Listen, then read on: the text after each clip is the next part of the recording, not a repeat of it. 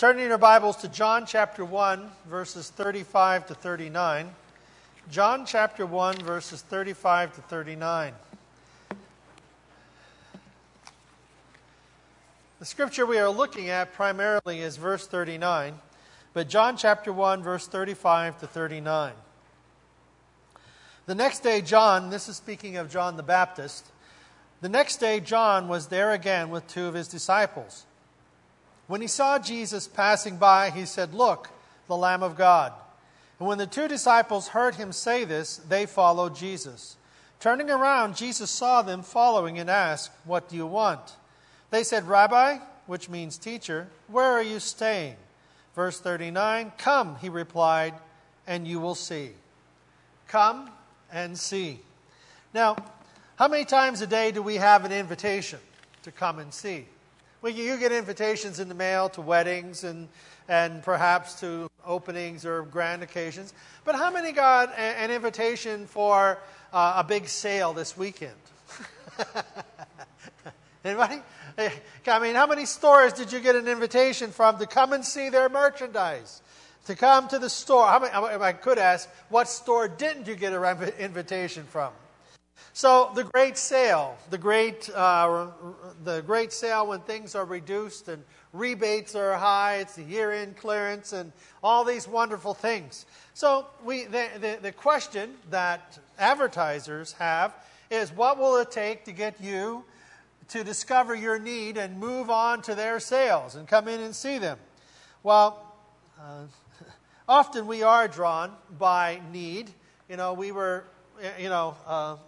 We're planning ahead. We've been in our house now, how many years? 18? 15? Somewhere in there. We got new appliances whenever we moved in, and we've repaired the washer and dryer about 3 times. Thanks to Harold. But sooner or later, it's going to go again. So we're kind of looking at this one, looking at that one, and knowing prices and all these things. But I'm not buying it yet. All right? We're just not buying it yet. But you see, there is a perceived need and there is a real need. And when I want something, it is a real need. That's not true. But anyhow, you know what I mean, It's always a real need when you want it, So we have to remember it's not what you can borrow, it's what you can pay for. So the invitation then to come and to see comes to all of us. Come and see. So what will it take then to get us, not to move out and go to a store for a sale, but what will it take to move us from where we are to where we need to be spiritually? Now, the reason that I say that in such an open forum is that all of us need a continual growth. So no matter where we are at in our spiritual life, we can grow to another level. We can grow to a deeper relationship. We can grow on in our relationship with Jesus Christ. So what does it take then for us to continue to grow? Well, when it comes to this personal decision, this personal change, we generally change from one of 2 reasons: inspiration and desperation. We generally change spiritually because of inspiration and desperation. Now, that's why whenever we come and, we hear good preaching, supposed to say amen. When you hear good preaching and teaching, it's important that, what is the goal? It's to be inspiring. Why is the inspiration there? So that we will change. So that it will inspire us to continue to grow on. Thank you. I couldn't get one for everybody. Sorry. Anybody else want a glass of water, coffee? Yeah, there's a couple more back here. Thank you.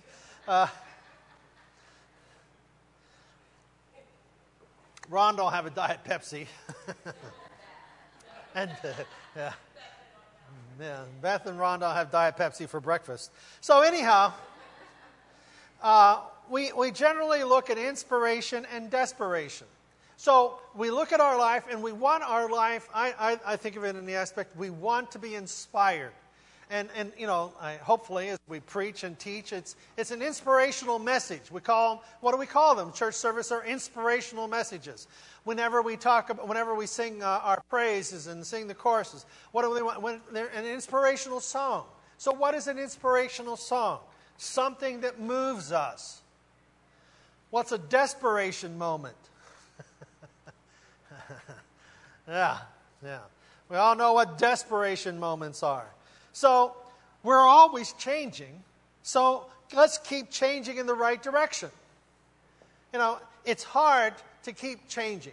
And it's hard not to go backwards. It's hard not to revert back to old ways, old habits, old ways of thinking.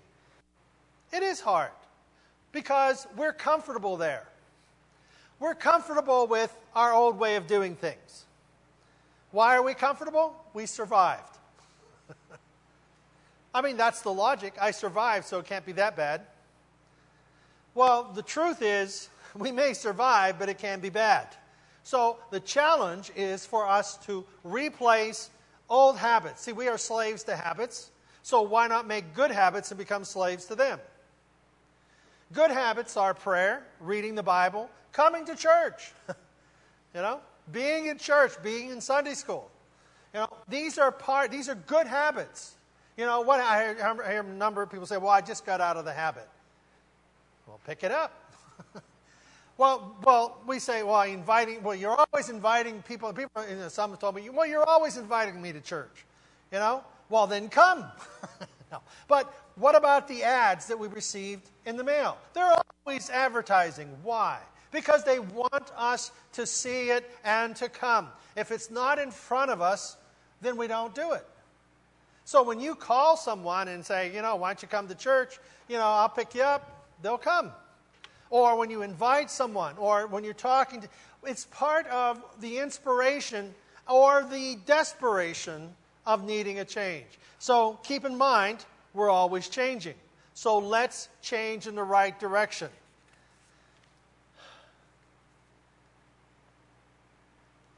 Amen. Thank you. All right. Let's change in the right direction.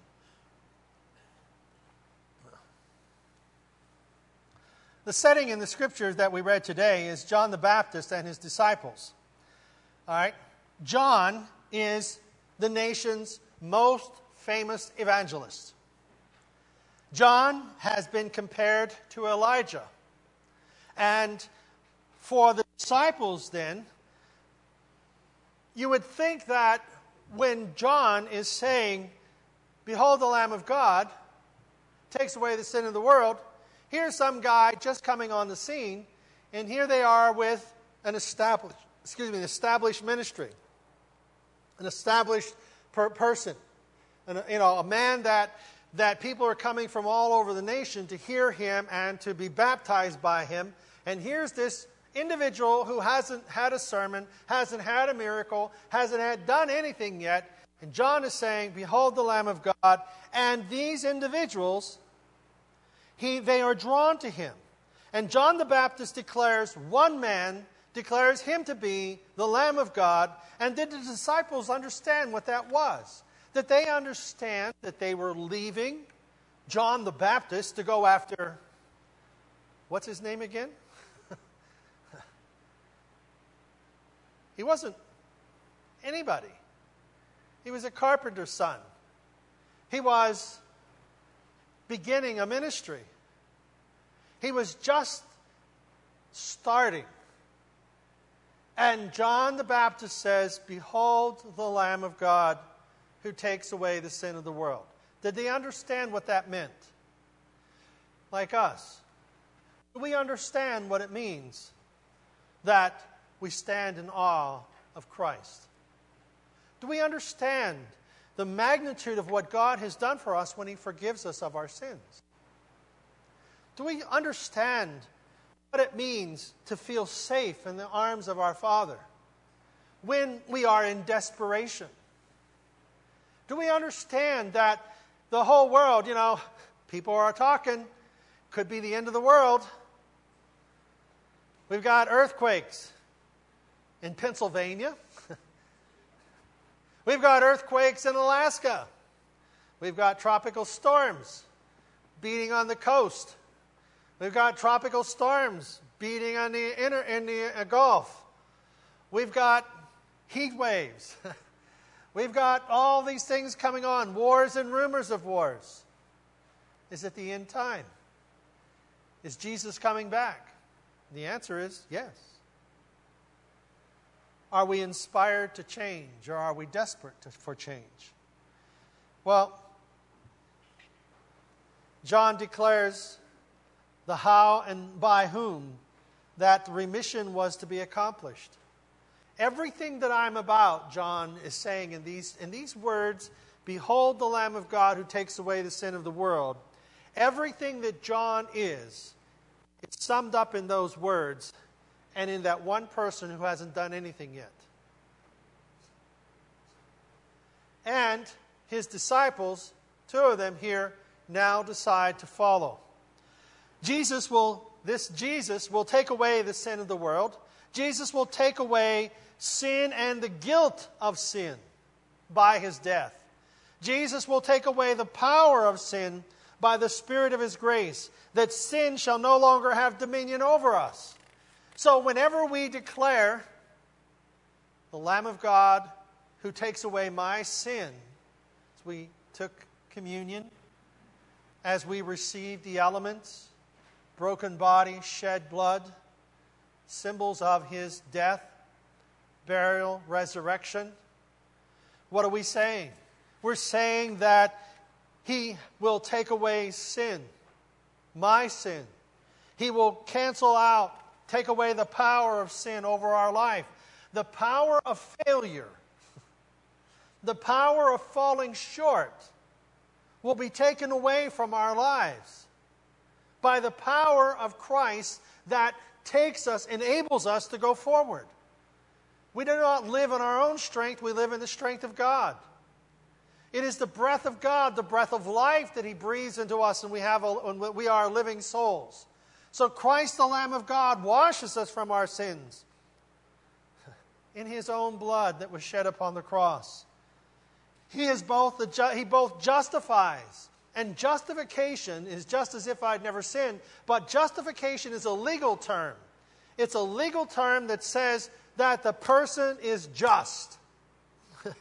That they were guilty, but the penalty has been paid. They are justified, and they are sanctified. There is a separation. There's a separation between them and their sin. A separation between old life and new life. And what is the line? The cross. The cross is the line of demarcation. The cross separates my old life from my new life. And the cross stands there as that symbol, my life has changed. So can we here and now move from where we are to where God wants us to be? And you see, that is always an ongoing process, an ongoing change. I can't move that. I say, okay, I'm going to move here. I'm going to move from where I am to where God wants me to be, and I'll be there. Then tomorrow, I'm going to have to move again. Where am I going to move? I'm going to move closer. I'm going to move closer to God. I'm going to keep moving closer to God. Because how many can stand still where you're at? You know, you look the same as you did last week, but you've changed. And if you don't believe you've changed, look at a picture. We have pictures of about 10 years ago, I guess. We have Emma and Ethan, and we took them to... Where we take them? Idaho. And we're sitting in one of those things, and I'm looking at those pictures and saying, they were never that little. They've changed. You know? Seems like not that long ago. But they've changed. They grew up. Not yet entirely, but you've grown. Yeah.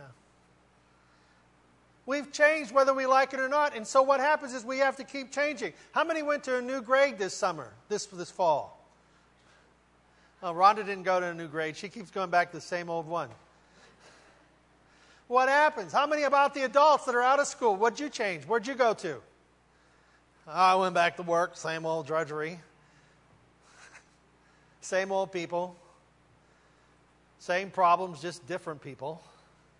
Same complaints. You know, when are these people going to stop doing this? When are we going to when are we going to see them differently? When are we going to respond differently?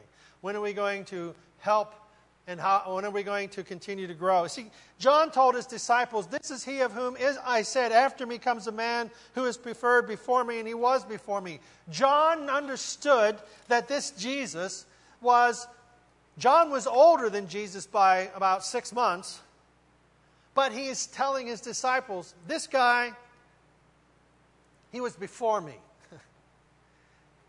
Why? Because he is God.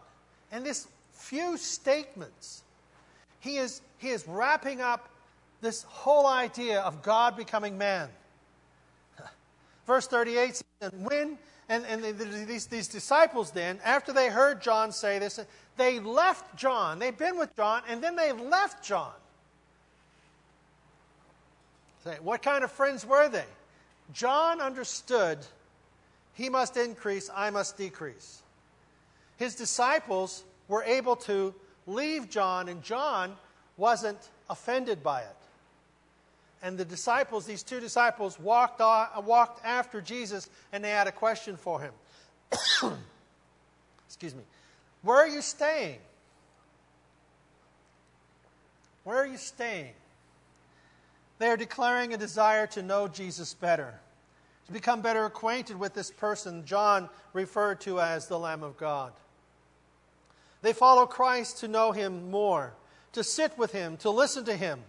It's not a visit with Christ, but a lodging with him. It's not a visit, but it's a lodge. Verse 39 says, and Jesus replied, "Come along and see for yourself." They came and saw where he was living and ended up staying with him for the day. They came and saw and remained. They came, they saw, and they remained. They wanted to know Jesus, to find out for themselves what inspired John to declare such a message, Lamb of God, who takes away the sin of the world. To find out why their hearts and desires were to follow after him. They wanted to know why he came. You know, the questions, is he the Messiah? Is he the Lamb of God? Is he God among us?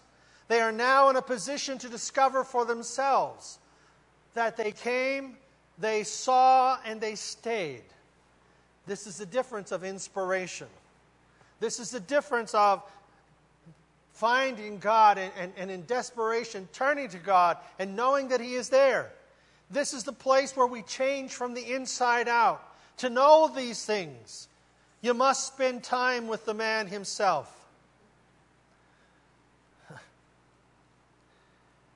You see, you and I, we are in a position to know for ourselves. To know that God loves me. To know that his promises are for my life and for where I live and for the things of my life. You know, Jesus has no problems with who you are. He has no problems with what you've done. He has no problems with all the obstacles and mistakes that you've made. He declares to us, as he declares to his disciples, he says to us, come and see and stay. Come and see and stay. The time is always right to do what is right. The time is always right to do the right thing. Inspiration or desperation, whatever it is, what will it be that moves us to grow closer to Christ, to come and to see and to stay? Are you desperate enough to seek a closer walk with God? Are we inspired enough to be moved in our hearts to move towards God, to be moved towards reading the Scriptures and, wanting to have this closer walk with him, to be able to find this place where God is one with us and we are one with him, a place of security? Tabby sings, it's all about you, Jesus. It's all about you. Where are you staying, Jesus? Where can I hear more about who he is? Jesus was never interrupted by people. He did not see them as irritants, as obstacles. I remember one individual said there are no interruptions, only divine appointments. And it's something how that you just run into people Anybody running into people? Not with your car. It's like the little kid, the Sunday school teacher was talking about how that Lot's wife, they had left Sodom and Gomorrah, and she was going up over the hill, and she turned around and turned into a pillar of salt. The little kid says, well, that's nothing. My mom turned around, she turned into a telephone pole.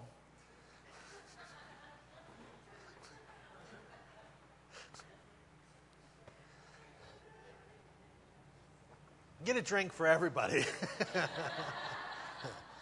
We'll all need a drink of water here.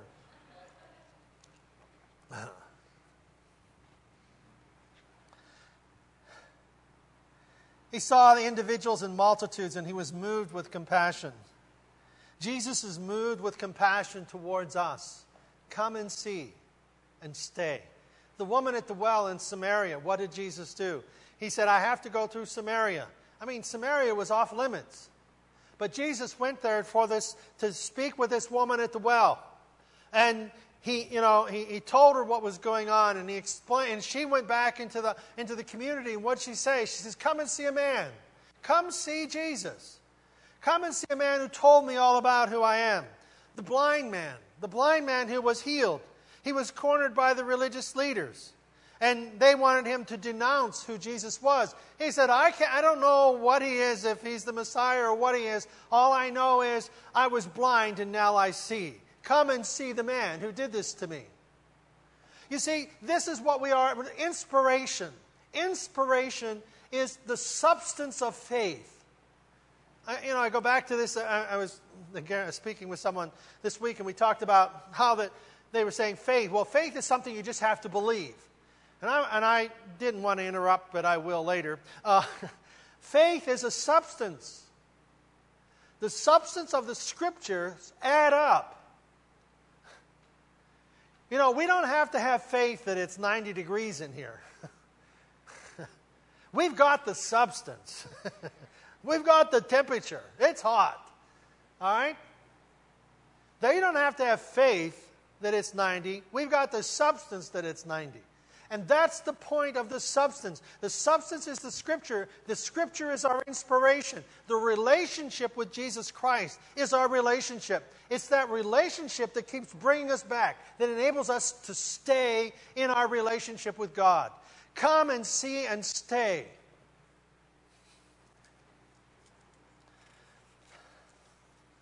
The demoniac who terrorized the countryside. The townspeople came out to see a changed man, sitting clothed and in his right mind. Come and see. Come and see Jesus in the Scriptures. Read the Word to see Jesus. Come and see Jesus in the music, in the worship. See Jesus that I stand in awe of you. See Jesus in our worship of Him and what He has done for us and through us. See Jesus in your prayers, that God is praying through you, that you are His hand extended to the people around you. You are His words of encouragement, words of faith, words of hope, that you are giving them. Come and see and stay. Come and see. See Jesus in those around you, in others. Come and see Jesus in yourself. Revelation 3:20. Behold, I stand at the door and knock. If any man hears my voice and opens the door, I will come in to him and dine with him and he with me. What's the scripture that we read, verse 39? They came and saw and remained with him. It's the same invitation to us in Revelation 3:20. It's the same invitation that was with the disciples when they left John the Baptist and followed Jesus. It's the same invitation. It's the same, come, open the door, see who I am, and stay. And I will sup with you, and you with me, because we are together in this. Behold, I knock at your door, my door. God is knocking. And what does He want? Us to open the door so that we will allow His Word to touch our life, inspire us to grow closer to Him. Or, if need be, the desperation of the moment will change us. And in our Sunday school, I'll close with this. In our Sunday school lesson this morning, we talked about how that our relationship with God should be a natural response. And, whenever you hit that nerve, whatever it is, it's an involuntary motion. You hit that right there below your kneecap, what happens? It's a knee-jerk response. Our relationship with Jesus Christ should be such a relationship and in such a place that it will be a natural response.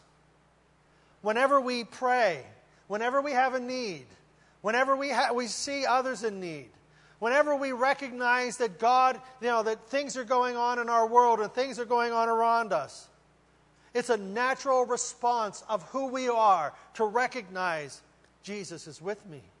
Nothing can separate me from the love of God.